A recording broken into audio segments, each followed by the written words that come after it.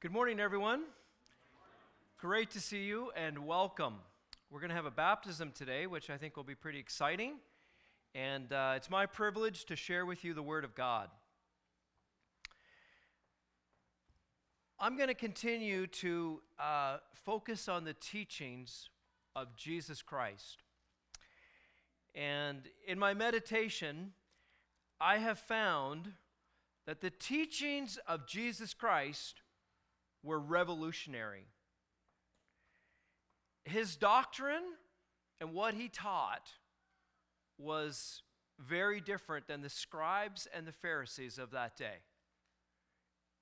And his doctrine was revolutionary. He spoke with authority. Why? Because he is God. And when you consider the scriptures and understand that the words of Jesus Christ are the very words of God, he knows the eternal past as well as the eternal future as if it is the very present. And he knows the individual hearts and thoughts of all mankind. And he spoke with amazing authority. He had power and wisdom that no one had ever seen. His words, they were convicting. He spoke with deep spiritual reality that resonated with every human heart. And today, I want to share with you the teaching of Jesus Christ. I'd like to start by reading a proverb. I think this is very fitting. Let's read in Proverbs 16. Proverbs 16, and we're going to read at verse 25.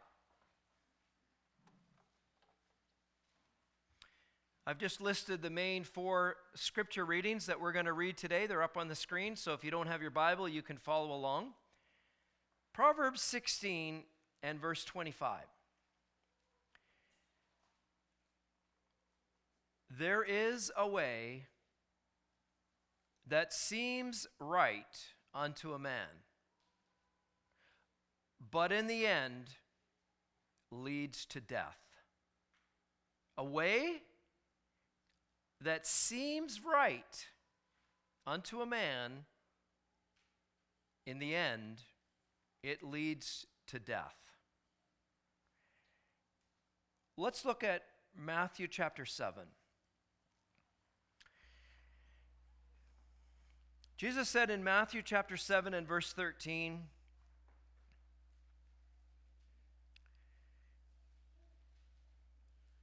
"Enter in at the narrow gate, for wide is the gate, and broad is the way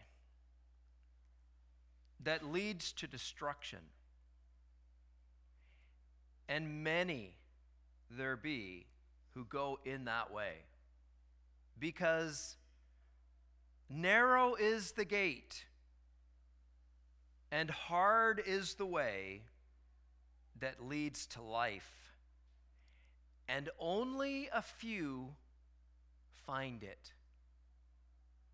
Many go in the wide gate and the broad way, and it says only a few find the narrow way that leads unto life."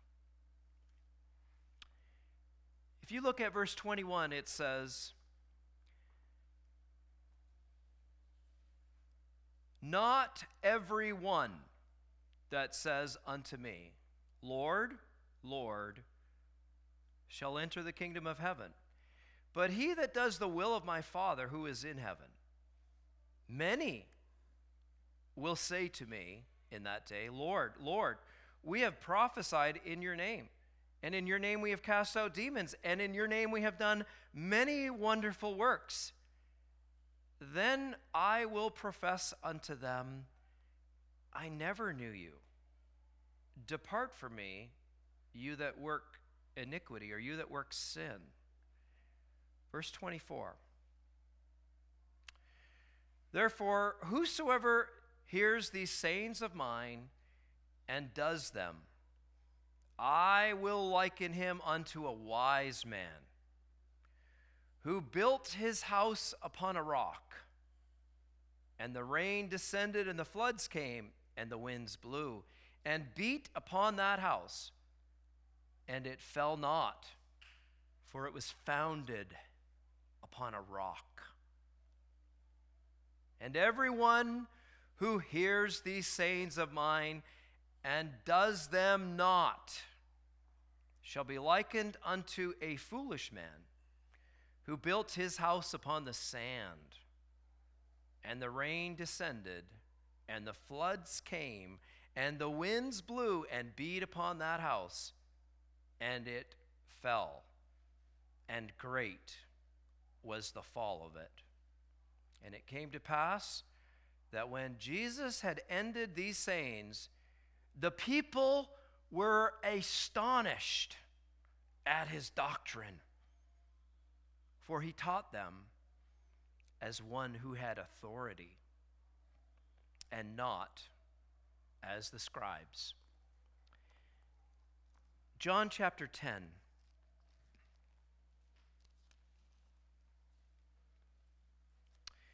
John chapter 10 and verse 9. Jesus said, I am the door.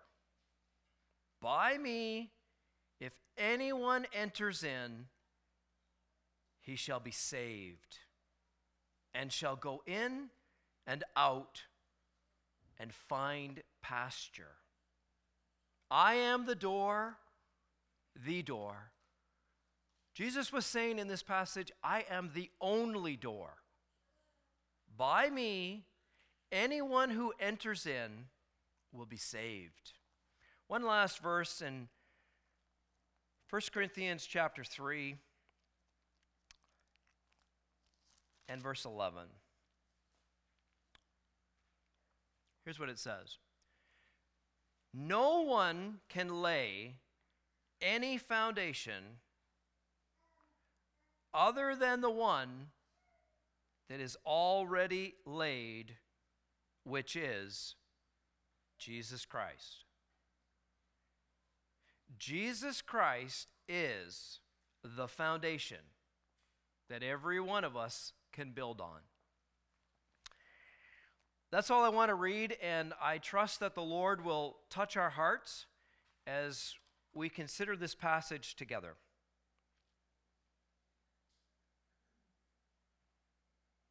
The teachings of Jesus Christ. You know, in Matthew chapter 7, Jesus did something amazing. As God, who is the creator of all mankind, the giver of life, the one who holds breath for every human being in his hand, he draws back the curtain and he lets us see into the great beyond eternity. What happens when a person leaves this world and dies? What is beyond? And essentially, Jesus was saying two things, asking two major questions. Where are you going? And what are you building your life on? Where are you going? What road are you on? And what are you building your life on?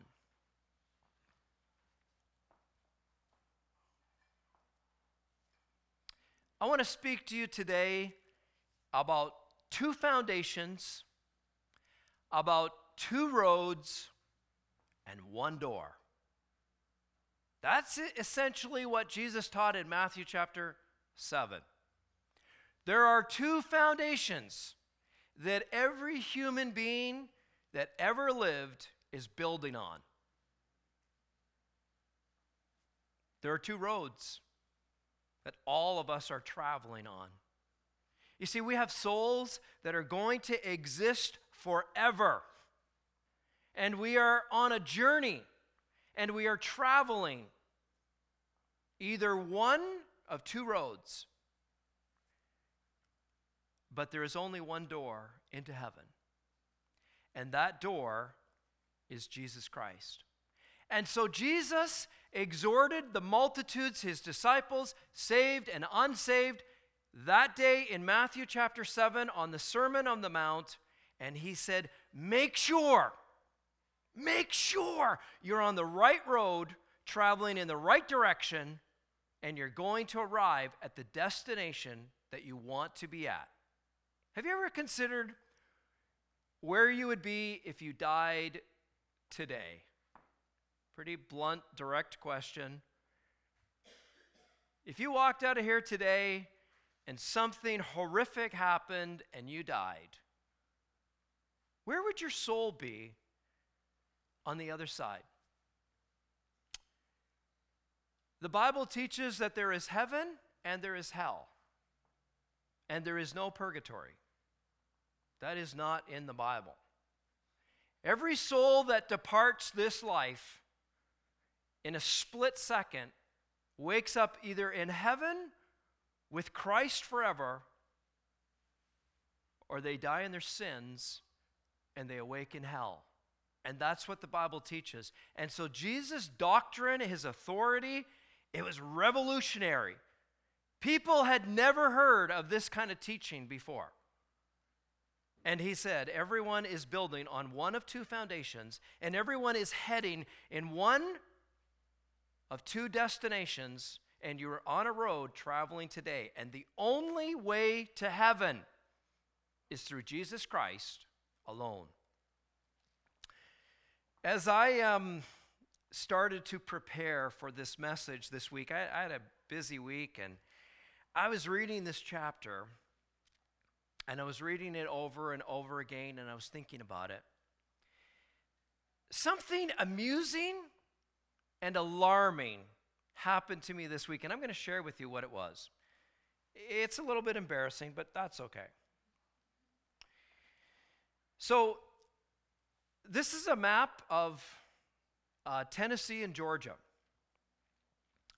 On Thursday morning, I was in Chattanooga, Tennessee, and I met the president and CFO of a Canadian distribution company that was having a critical meeting with our president and executive team. Our head office is in Calhoun, Georgia. And I was the host. And so it was my responsibility to take the president and CFO of a Canadian distribution company and drive them to our corporate head office to meet with an executive team in a boardroom. The meeting was at 9:30.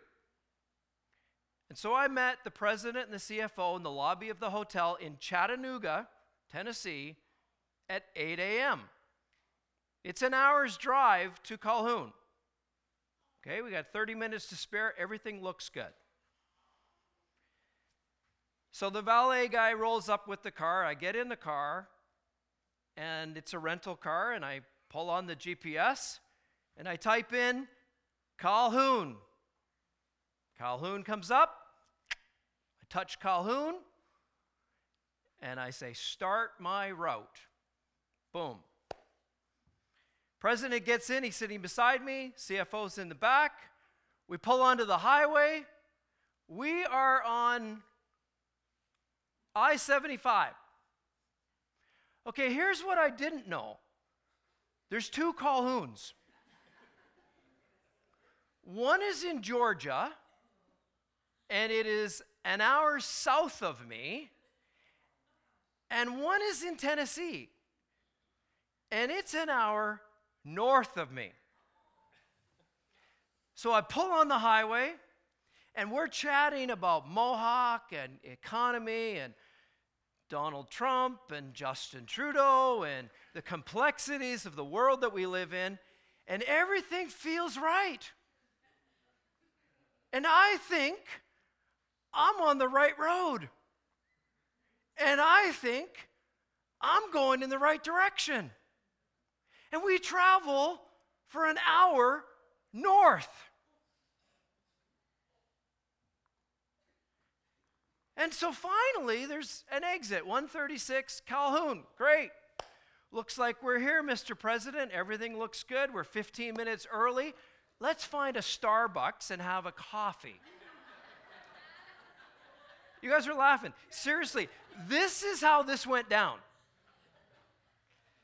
So we pull in, and I said, this is strange. I don't recognize this town. And I said, I think we're in Calhoun. And we passed by a billboard, and it said, Calhoun, welcome to Calhoun. CFO in the back seat says, yeah, we're okay. We're in Calhoun. Okay, great. Where's my head office? I don't recognize this place. And I started to feel this real uneasy feeling.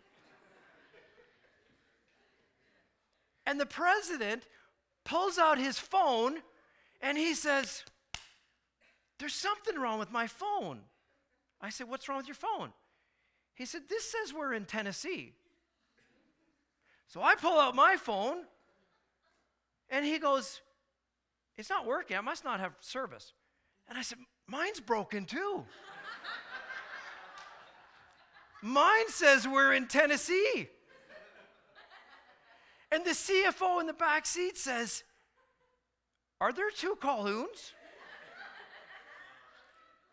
Suddenly, I realized, where are we? We're an hour and a half in the wrong direction, and the meeting is starting in 5 minutes. How do you think I felt? My heart sunk because suddenly the words of Matthew chapter 7 sunk in, resonated in my heart. Do you know why? Because I was able to equate with something that's absolutely real. I'll tell you what it is. Most people in this world, are traveling on the wrong road, going the wrong direction, heading toward death and destruction, and they are blissfully unaware. They are asleep to the eternal realities of what it would mean for them to die in their sins. I would say that it's possible that there may be some people like that sitting right here, right now, in this church. It's a very sobering thing to wake up and realize, I'm in the wrong place. I've gone in the wrong direction. I have made a mistake. And this is what happened to me today, or this past week, as I planned to prepare this message today. And I think God used it to really speak to my heart and soul. Folks, there are two foundations that I want to share with you today. And Jesus said that everyone is either building on one of these two foundations. There is the rock. The rock. It is Jesus Christ. And Jesus said, everyone who builds their house, their life, on this rock is a wise man. Do you know why? Because the rock, Jesus Christ, is solid. It is strong. And you're living in a very changing, challenging, uncertain world. Could I say something today to everyone? You need Jesus Christ as your Savior. If you are building your life on anything other than Jesus Christ and the Word of God, you are building on sand. Sand. Jesus Christ is the rock that is solid. Do you know that he said 36 times in the New Testament the word never? Here's what Jesus said. The one who believes in him will never perish. Never. John 10 and 28. People mock the word of God today, don't they? There are blasphemers and scoffers. That should be no surprise to us because the word of God said in the last day there will be lots of scoffers. But here's what Jesus said. Heaven and earth, everything that you see, God's beautiful creation, everything that you see will pass away. But my word will not pass away. It will never pass away. The word of God is going to exist forever. In heaven for all eternity, the word of God is set forever. Folks, you do well, I do well to read this book. These are the words of God. This book is etched in stone forever. You can build your life on it. Everything that it says in this will never let you down. It will never fail. Heaven and earth and everything is going to be folded up like a garment, Hebrews chapter 1 says, and put away. But the word of God will abide forever. Let me draw you to a picture that is pretty frightening. Revelation chapter 20 and verse 11, I saw the dead, small and great, stand before God. Heaven and earth had fled away. There was nothing but space. And every person that has ever lived is standing before God. Do you know what it says in that passage? And the books are opened. And men are judged out of the things that are written in the books. This is solid. If you're building your life on the words of Jesus Christ, you will never be put to shame. It will never fail. It is eternal and it cannot be refuted. It is the words of the living God. And Jesus said, everyone who is wise builds their life on the words of this book, Jesus Christ. He said in Romans chapter 10 and verse 11, anyone who believes in me will never be put to shame, never be ashamed.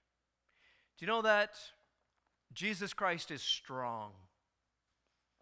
Yes, men put him on a cross, and people thought when he walked on the scenes of this earth that he was weak. He is not weak. He is strong. He is the Almighty God. In Isaiah chapter 63, it says he is mighty and able to save.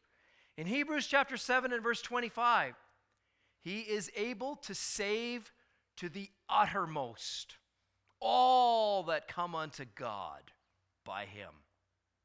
Can I just tell you this today? If you ever get awakened in your sin, and if your conscience ever bothers you, and you feel this need to bow before God, and you're willing to come, he will never cast you out. Never. Him that cometh to me, I will never cast out. Jesus Christ is strong, able, and ready to save. Everyone who calls upon the name of the Lord shall be saved. Let me give you a picture. Peter's in a boat one day. Matthew chapter 14. They're in the midst of a storm, symbolic of the storms of life. Confusion, wind, adversity. They think they're going to perish. Jesus comes walking upon the water, and Peter says, Lord, is it really you? He says, be not afraid. It's I. Peter says, if it's really you, bid me to come. I'll walk on the water toward you. Would you have that kind of faith? I don't think I would. Peter gets down out of the boat, and he starts walking on the sea. And he looks around. This is pretty scary. And he starts to sink, and he cries, Lord, save me. What did Jesus do? Immediately, he took Peter by the hand, and he saved him. That is a spiritual picture for every one of us that feels the need of calling upon God in our soul. I don't know what you're going through right now. I don't know what's on your heart, what's on your conscience. I don't know where you are before God, but I know this. Everyone who calls upon the name of the Lord will be saved. Is there somebody here today and you're struggling? Maybe struggling with some sin in your life. Maybe struggling with some deep trial. Maybe struggling with family issues or financial issues or employment issues, and you want to call upon God. I'm throwing out the word of God to you today. Everyone who calls upon the name of the Lord will be saved. That is a promise from God, the words of God. And if you step out in faith and believe in Jesus Christ and build your life on him, you're wise and you're building on a solid, solid rock. 1 Corinthians 3 says a very amazing thing. There is no other foundation. It doesn't matter what you think you're building your life on, your good works, your church going, your reputation, your generosity, all the stuff that you think that you're doing and you're building, that's sand. And if you're depending on your church going, your religion, or anything that's connected to you or your life or your character, you are building your life on sand. Let me tell you a secret. We're all sinners. We all have a sinful nature. We all look good on the outside. We are corrupt and wicked to our very core. And left to ourselves, we will destruct. But if you humble yourself and call out to God and put your faith and trust in Jesus Christ, you're building your life on a solid rock. It will never let you down. What about sand? This may not be shocking to you. The majority of people in our world today, I don't know how many people there are, 8-point-something billion. The majority of the people in this world today are building their life on sand. And there's a storm coming. Yes. You're living in a temporary body with an expiry date. You have an appointment to meet God. You will die. Are you ready? There's a tribulation that is looming, that is going to take place in this earth. Terrible things will happen. 1/3 of the world's population will die. There is a storm coming. The wrath of God is going to hit this world. Are you sheltered in Jesus Christ? Are you ready for this coming storm? You can be, and you ought to be. But the awful, sobering reality is the majority of people in this world are building their life on sand. Jesus said, everyone who hears this book hears my sayings. Have you heard it? Yes, you've heard it. I get amazed at people on the street that we tell them the gospel over and over again. And they take those cards and they take the gospel and they take the words and they mock and they blaspheme. They've heard the word of God. They've heard it. It's an eternal, incorruptible seed that's been planted in their heart. And Jesus said, everyone who hears these sayings of mine and does not do them, I will liken him unto a foolish man who builds his house on sand. Could you imagine pouring concrete foundation on sand? Like, seriously. There's a big portion of Richmond in Vancouver that's literally built on sand. And there's an earthquake coming. And some of these homes are millions and millions and millions of dollars. But when that storm comes, those houses that have no basements because they're literally built on sand are going to sink. What a spiritual picture of people. And I know a lot of them.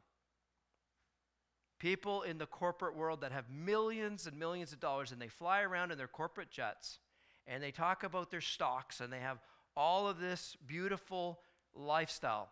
They've built their life on sand. Sand. And when that storm comes, they're going to sink. They have no foundation, no bedrock, nothing under them, nothing holding them up. And Jesus said, everyone who doesn't believe the word of God, who doesn't pay attention to my words, I will liken him unto a foolish man who's built his house upon sand. Shifting sand, constantly changing. Are you wise or are you foolish? According to Matthew chapter 7.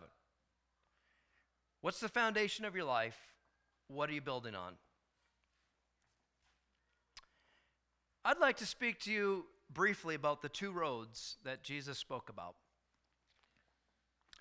Two foundations? Everyone here is either building on one of those two foundations, on Jesus Christ or on everything else. Everyone here is traveling on one of two roads. You are either traveling on the broad way that leads to destruction, or you are traveling on the narrow way that leads to life and heaven. You know what Jesus said in Matthew chapter 7 and verse 13? I began today by saying his teaching was revolutionary. This was an awakening to people's minds. Because most people want to be with the majority. Isn't that right? And most people want to be with where the majority popular vote is. You know, whatever everybody else is doing, we have this herd mentality. We all follow each other like sheep. Get into the Word of God. Forget about what everybody else says and look at what the Scripture says.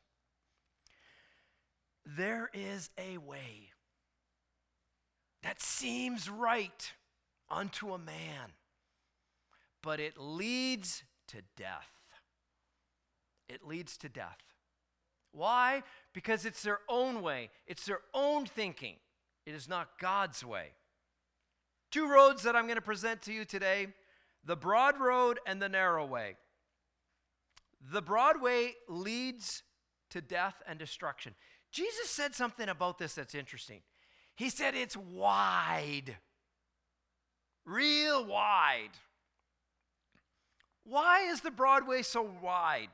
I'll tell you why. It fits with, should I say this?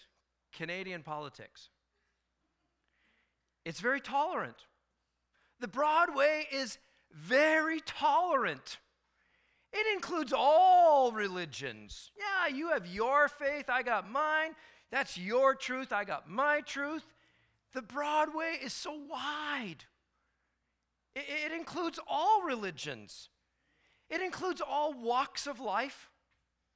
You know, it doesn't really matter. You want to be gay, you want to be straight, you want to be this, you want to be that. You know, you believe in this, you don't believe in that. That's okay. We celebrate diversity. Isn't that what we celebrate in Canada? We're a broad way. We are wide open. We include all religions, all walks of life, all the human imaginations. People are so crazy these days. Ask Warren. You know what? They'll say to us on the street, oh, you believe in that book? You believe in your Jesus? I believe in energy. I believe in the spaghetti monster from Mars that's going to come. Seriously, you guys are laughing. This is what people think. It's the imagination of all human mankind. Those people are on the broad way. They're very, very, very tolerant. They're open thinkers. They include all human imaginations. The broad way has room for all sinful pleasures and self-righteousness and all the self-righteous religions of human effort. This is a very broad way. You know what else Jesus said about it? He said it was downward. Okay, anything that's going down, it can't be good. The broad way is downward, and it leads to death and destruction. It says it's crowded.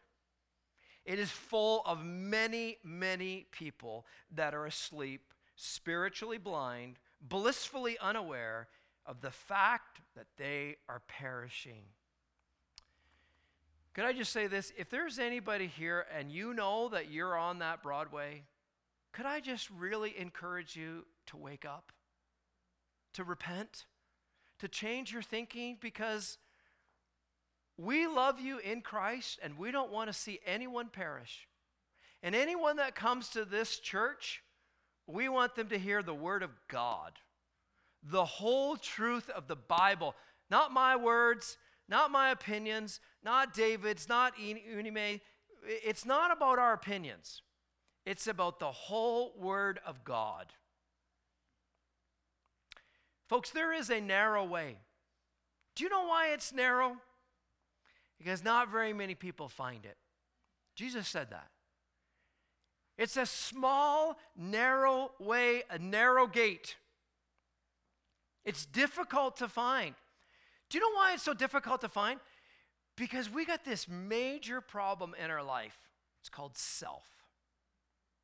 We get in the way of what God is saying to us. We have selfish pursuits, selfish intents, selfish pleasures. It's all about self. We live in a selfish world. A person that finds that narrow way has got to battle their self, needs to strive to enter in. It's hard to find because a person that finds that narrow way has got to humble themselves. Jesus said that it was difficult to follow him. He said that. If any man will follow me, let him take up his cross and follow me. Let him deny himself. These are challenging realities. You know what else Jesus characterized this narrow way by? He said it's straight. It is a straight way. It's not easy to find because it calls people to repent, to accept God's truth, to accept salvation through faith in Jesus Christ alone, on the basis of grace, unmerited favor. It is a gift of God, and if you're ever going to get on the narrow way, you're going to have to realize you're lost, you're hopeless, you can do nothing to help yourself, and you need to come God's way and repent of your sin and put your faith and trust in Jesus Christ alone as the only way to heaven. Two roads. Could I ask you today, which road are you traveling on? I hope every single one of us have found that narrow way by trusting in Jesus Christ. And I hope that today you all have the certainty of knowing that you are traveling on that narrow way. How many people have ever seen this?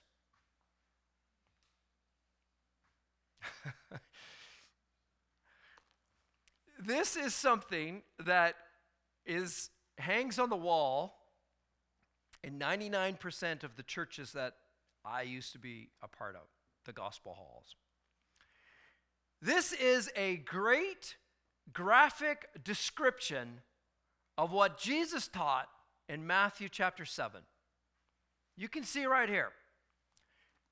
There's a broad way, Matthew 7 and 13, and there's a narrow way. And every single one of us are either on this broad way heading toward the pillar of death. And if you don't get off this broad way and you cross that pillar of death, you're going to hell. And you're going to die in your sins, and you're going to experience the wrath of God. That is awfully hard to say, but it is absolutely true, and I need to tell you that. The only way off this broad way is through this door. Do you see that white door? We're born on this broad way. We are born in sin and shapen in iniquity, heading against God on a path to self-destruction, and we will die in our sins and be in hell unless we pull a 180. Guess what I did on I-75 when I got to Calhoun, Tennessee? I pulled a 180. And I said, oh my goodness, I have made a terrific mistake. This is terrible. I phoned the boardroom. The executives are in the boardroom. Hey, John, we're ready for you. You got these guys here? Listen, I made this massive mistake. I'm in Calhoun. Great, good. So you're almost there? I'm in Calhoun, Tennessee. What? What? You're an hour and a half away. I know. I'm so sorry. I've made this horrific mistake. I got up on highway. I never went to Starbucks, by the way. I got on highway 75, and I pulled a 180. And I headed straight south. I did not pass go. I did not collect $200. I went straight for Calhoun, Georgia. Okay, you guys got the picture? If you're on this broad road and you are heading away from God and you are in your sins and you are in danger of perishing, I implore you today to pull a 180. Repent. Turn around. Change your mind, change your thinking, change your direction. Because Jesus said, I am the door. By me, if anyone enter in, he shall be saved. Do you know what the front of that door says? You can't see it because it's not written there, but I'll tell you what it says. It says, written right above that door, whosoever will may come. That's what Jesus said. Whoever believes in me, they will never perish, but have everlasting life. Jesus said, I am the door. By me, whoever enters in will be saved. Can I make this abundantly clear in case I haven't been clear already? There are not many ways to heaven. There is one door and only one, and it is Jesus Christ. Jesus said, I am the door. There is only one way to God. John chapter 14 and verse 6, you know exactly what it says. Jesus said, I am the way. I am the truth. I am the life. No one comes to God but through me, Jesus said. One door, one way. He is the one and only person that can save you from hell. He is the one and only person that is able to save you, and this is not optional. We are commanded by God in Acts chapter 4 and verse 12. Here's what it says. Neither is there salvation in any other, for there is no other name under heaven given amongst men whereby we must be saved. One door, one way, one person. Could I tell you what happened at the cross?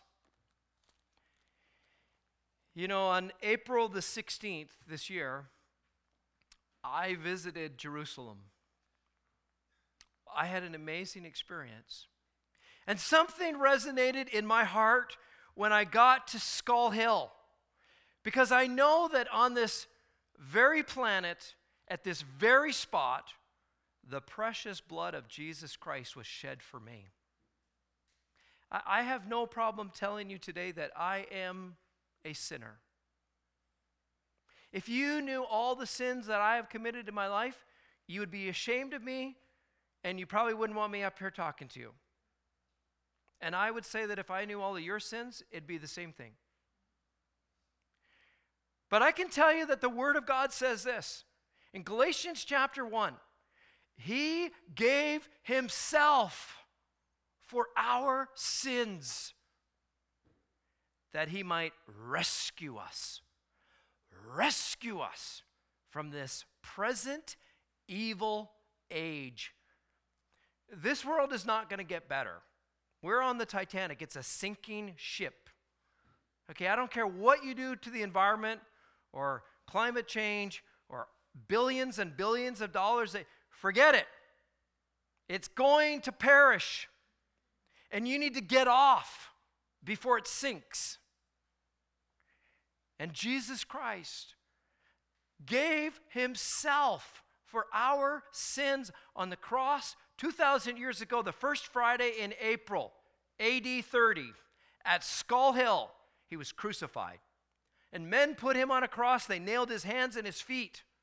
In 3 dark hours, God Almighty, who knows the sins of the entire world, even the generations that never lived, your sins and mine, were fully accounted for on the cross. And Jesus said, "It is finished." He paid the debt, praise God, once and for all, for the entire world, for your sins, for mine. He has made atonement. He has made provision. God has been satisfied. And today, He is able, ready, and willing to save to the uttermost, unlimited, all that come unto God by Him. He's the only way to heaven. Have you trusted Jesus Christ as your Savior? If you haven't today, it's the most important thing in your entire life. It's the only thing worth living for, because on the day that you die, nothing else will matter. Am I going to heaven?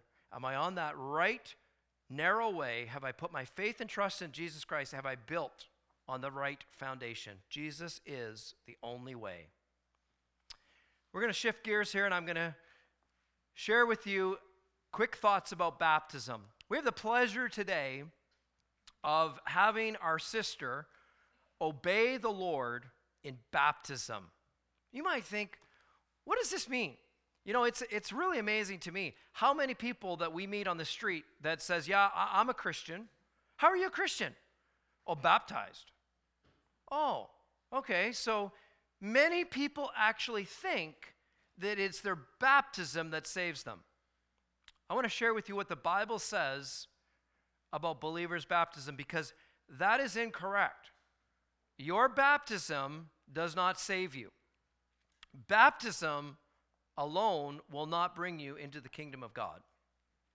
Baptism was commissioned by Jesus in Matthew 28 and 18. Jesus said to his disciples, "Go into all the world and preach the gospel.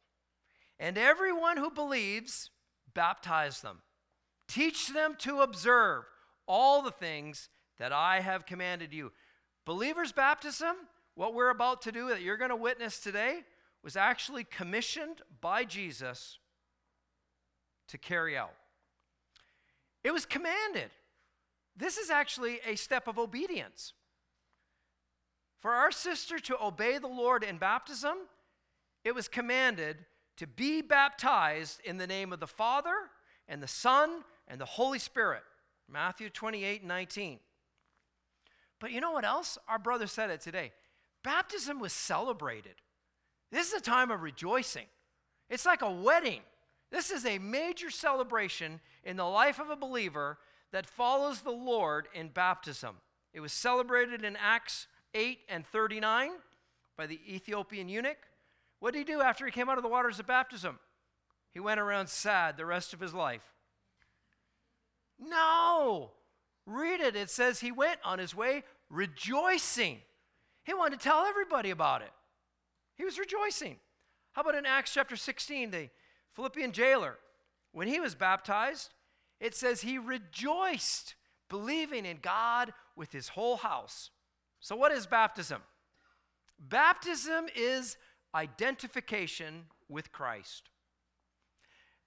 Our sister, when she goes down into the waters of baptism, she is publicly telling everyone that she is a believer in Jesus Christ and she is following Jesus Christ as her Lord. This is a public declaration of my association with Jesus Christ. This is saying, He's my Savior, and I want to tell the world, and I'm not ashamed of it. Secondly, baptism is a commitment. Our sister is making a commitment that she's going to live her life for her Lord and Savior, Jesus Christ, and she's going to follow Him. You know, baptism is a great occasion for all of us who have been baptized many, many, many, many years ago to go back to that moment and renew our commitment to Jesus Christ. It is symbolic. Scripture teaches in Romans chapter 6 that baptism is symbolic. So it's not sprinkling.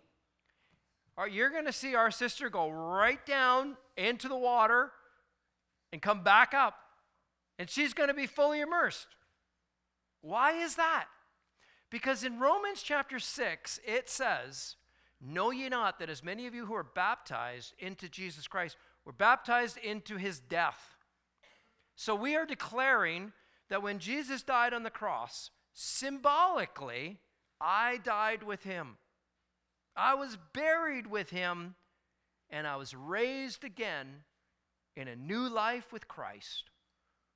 My old life, my sinful self, I'm walking away from, and I am symbolically living my life to follow my Lord and Savior, Jesus Christ. I hope that you enjoy the baptism. Thank you.